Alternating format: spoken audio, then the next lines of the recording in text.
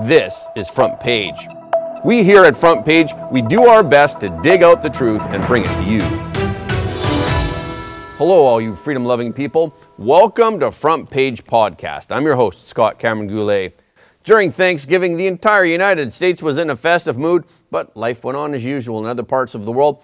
Actually, there are some dramatic changes that are taking place. Hamas is releasing some hostages every day in accordance with the ceasefire agreement. It also seems likely that more hostages will be released. Following the election of the Trump-style Malay in Argentina, Geert Wilders, the right-wing conservative leader of Holland, won his election. This will put pressure on the European Union.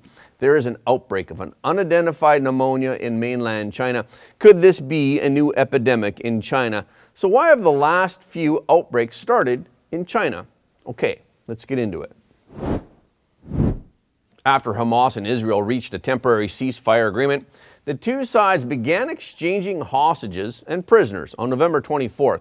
Hamas released a batch of hostages on the 24th, 25th, and on the 26th, totaling 58 people. Hamas released 24 hostages on the 24th, including 13 Israeli hostages and 11 foreigners, and another 17 hostages were released on the 25th, including 13 Israeli hostages and 4 Thai citizens. The third batch of hostages released on the 26th included 13 Israelis, 3 Thais, and a Russian. Hamas said that the release of the Russian hostage was in response to the efforts of Russian President Vladimir Putin and as a show of appreciation for Moscow's position on the war. The Russian-Israeli citizen was the first male hostage to be freed. Among the hostages released was Abigail Adan, a 4-year-old Israeli-American girl. She was kidnapped by Hamas on October 7th when she was 3 years old. She celebrated her birthday in captivity, and very tragically, both her parents were killed by Hamas. 14 Thai hostages and 1 Filipino hostage have been released as a part of another agreement between Hamas and the Egyptian government. A video of a 9-year-old hostage, Emily Hand, meeting her father, Thomas Hand, has been circulating on social media. Hand is an immigrant from Ireland. After the Hamas raid on October 7th, Hand was originally told that Emily had been killed in the raid. But because Emily's remains were never found, Hand never gave up hope. Now he is reunited with his daughter, and she is back with her beloved dog. Today is the last day of the 4-day pause in the fighting between Israel and Hamas in the Gaza Strip. However, the Israeli government has said that for every 10 hostages released by Hamas, an additional day of suspension will be granted. It could be extended day by day, Michael Herzog, the Israeli ambassador to the U.S., said on Sunday. He also said the deal was 50 hostages, 4 days of pause. And for each and every, if they produce 10 hostages, they get another day of pause. So that's the key. That's the deal. On Sunday, Hamas for the first time said it would seek to extend the deal by looking to release a large number of hostages. Also, Elon Musk landed in Israel on Monday for talks with Prime Minister Benjamin Netanyahu. During their visit, Musk and Netanyahu toured a kibbutz where Hamas slaughtered 1,400 Jews in its first attack. Musk noted that while civilians on both sides have died, Israel tries to avoid civilian casualties, but Hamas tries to kill both Israeli civilians and Palestinian civilians. Moreover, Hamas takes joy in civilian deaths on both sides. Even so, Elon Musk reached an agreement in principle for the use of SpaceX's Starlink communications for humanitarian purposes in the Gaza Strip. Shlomo Karhi, the Israeli communications minister who originally opposed the idea, changed his tune and said Starlink satellite units can only be operated in Israel with the approval of the Israeli Minister of Communications, including the Gaza Strip. Geert Wilders, the right-wing conservative in the Netherlands, has thrown a shockwave through European politics with his resounding victory in the general election. Geert Wilders is the leader of the Freedom Party. He has been dubbed the Dutch Trump. Wilders is openly anti-Islamic. He has vowed to call a halt to all immigration, to cut payments from the Netherlands to the European Union, and to prevent any new member states, including Ukraine, from joining the European Union. He was equally unambiguous on the issue of the Chinese Communist Party, the CCP. In June to October of 2020, he called for the CCP to be held accountable for the COVID-19 outbreak. The Freedom Party was originally ranked third or fourth in terms of polling support during the election, but the last poll released just before the vote flipped and put the Freedom Party in the first position. This was unexpected by everyone. Was this always the case, or did the Freedom Party surge in popularity just at the end? His Party for Freedom won 37 of the 150 seats. This is more than double the party's previous 17 seats. And this was well ahead of the 25 seats of the Labour-Green coalition and the 24 seats of the Conservative Liberal Democrats, led by outgoing Prime Minister Mark Rutte. The Dutch center-right Daily News, NRC, reported that Wilders' historic election victory on Wednesday exceeded all expectations and it ended the Rutte era. The Dutch Parliament has 150 seats. Therefore, Wilders needs to form a coalition with other parties to govern. Multi-party coalitions are the norm in the Netherlands. His conservative rhetoric and behavior have discouraged other parties from governing in a coalition with him in the past, but Wilders is confident of forming a new government. The search for a coalition partner began on Thursday, and it will have wide-ranging consequences in the Netherlands and in Europe. Wilders' victory is a warning to mainstream European parties that the European Parliament elections next June may center on the same themes as those in the Netherlands, which is immigration, cost of living, and climate change. Hungarian Prime Minister Viktor Orban congratulated Wilders on his victory, saying, "The winds of change are here. Congratulations to Geert Wilders on winning the Dutch elections."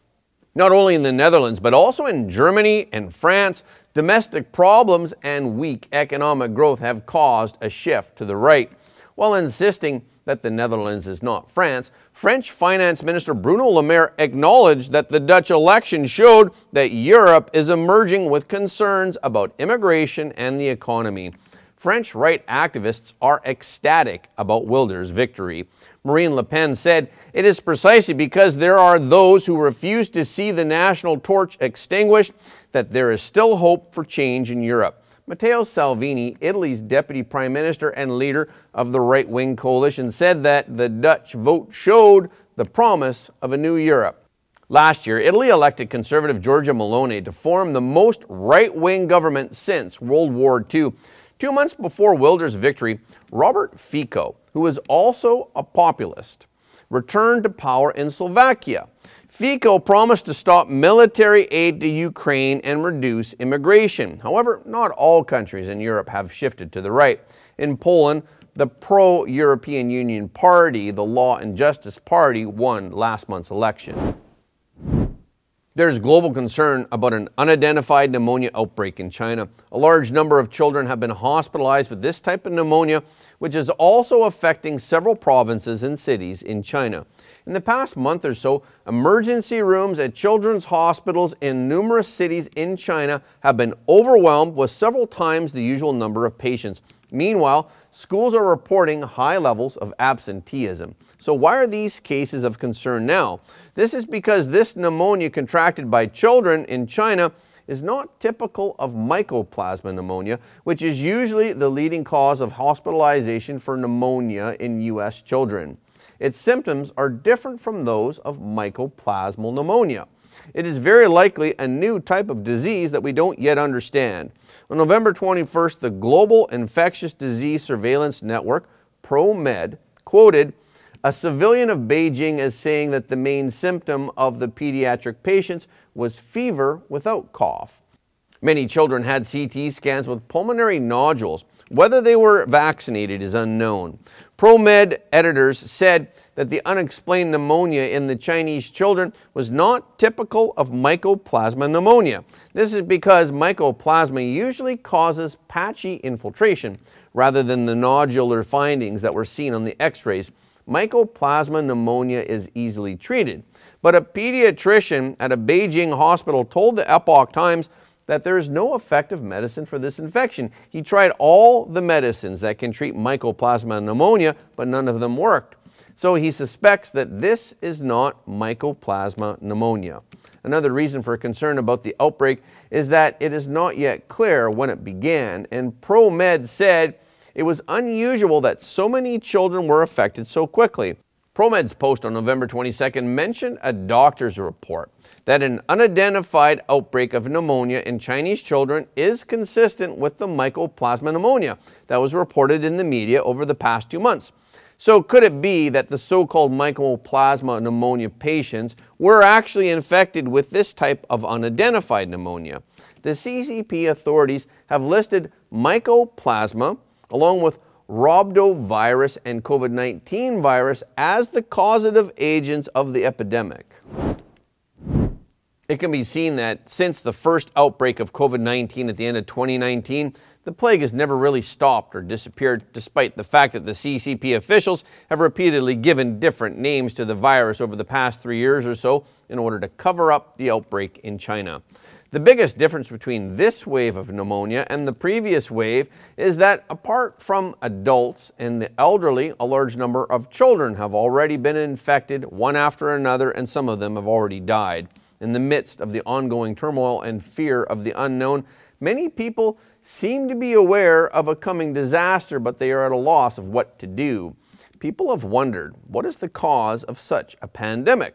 How can we avoid it, and what will happen next? The Bible contains dozens of references to plagues, clearly stating that plagues are God's punishment for those who turn their backs on God and for those who disobey the will of heaven. There is no such thing as an accidental plague. Nowadays, many people do not believe in the existence of God, so this kind of statement in the Bible is regarded as superstition.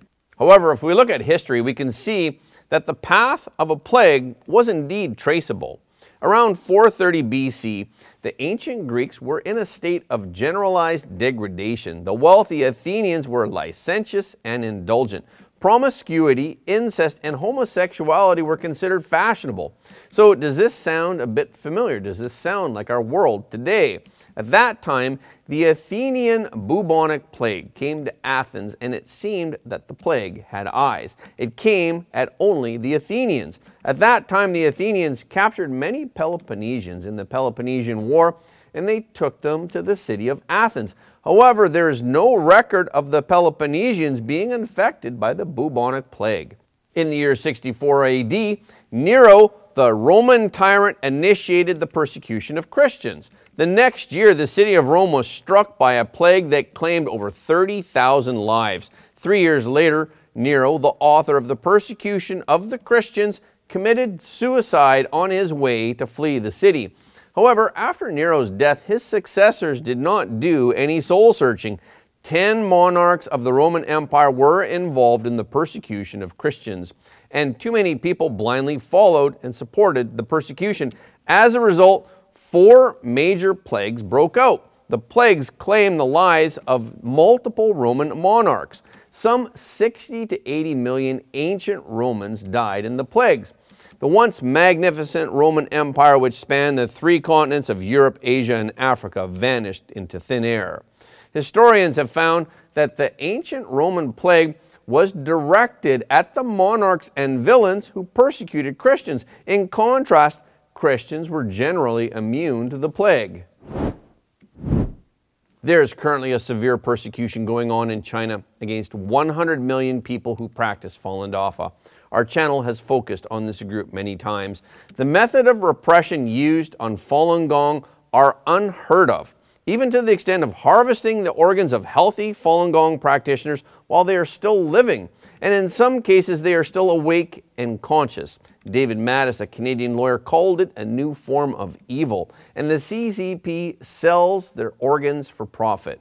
Although the orders for the crackdown of Falun Gong were given by the government, many government officials and ordinary citizens actively participated in the crackdown and torture for financial gain and for their own benefit, and they show indifference to their fellow human beings. So there is a reason why the COVID-19 epidemic broke out in China 3 years ago. The COVID-19 epidemic was most severe in China and in the countries most supportive of the Chinese Communist Party. We have analyzed this in great detail in our previous reports. In particular, many of those who died at the end of 2022 were were elderly Communist Party members and senior officials of the CCP. By this year, many young adults and children have also died in the plague. So is it time for God to settle accounts with the CCP? Some people may wonder why the innocent children are being blamed for the evil acts of the CCP. As a matter of fact, the CCP has been intensifying the brainwashing of children. The slanderous remarks about Falun Gong have been written into some elementary school textbooks. Many children have been poisoned, and they have a lot of CCP toxins in their brains. So they are not immune to the plague against the CCP. Throughout history, the arrival of plague after plague has demonstrated the majesty of the heavens as well as the compassion of God. The key is whether people can come to their senses outside in the midst of the ongoing plague. In the 17th century, Italy was in the latter part of the Renaissance, and instant gratification was prevalent. Most people were disillusioned by the corruption of the clergy, and they no longer believed in God. In March of the year 1630, an annual carnival was held in Italy. After 3 days of drinking and indulgence, there was an outbreak of the plague in Milan. Thousands of people died one after another. Half a year later, the plague gradually subsided, and by the beginning of the year 1631, it had basically disappeared. The Italians, who had suffered so much, thought that the plague had disappeared. Instead of reflecting on themselves, they continued to pursue the so-called liberation of humanity. In March of the following year, Milan still hosted a huge carnival. People drank and had wild orgies from nightfall until dawn. The plague broke out once again, and it went completely out of control. This time, many people died in an instant without even having a chance to seek medical attention. Milan became the city of death. By the fall of that year, when the plague subsided again, the population of Milan was almost halved. So, does the carnival scene in Milan remind anyone of anything? I just saw a news report that DHS has instructed U.S. Customs and Border Protection agents not to use he, him, she, her pronouns when dealing with illegal immigrants. Rather, they should use gender-neutral language and self-identifying pronouns and names of any members of the public that they interact with. So how close are we to the next disaster? Okay, this is our podcast for today. Thank you again for listening to Front Page Podcast. For more exclusive in-depth content, please go to frontpageshow.com.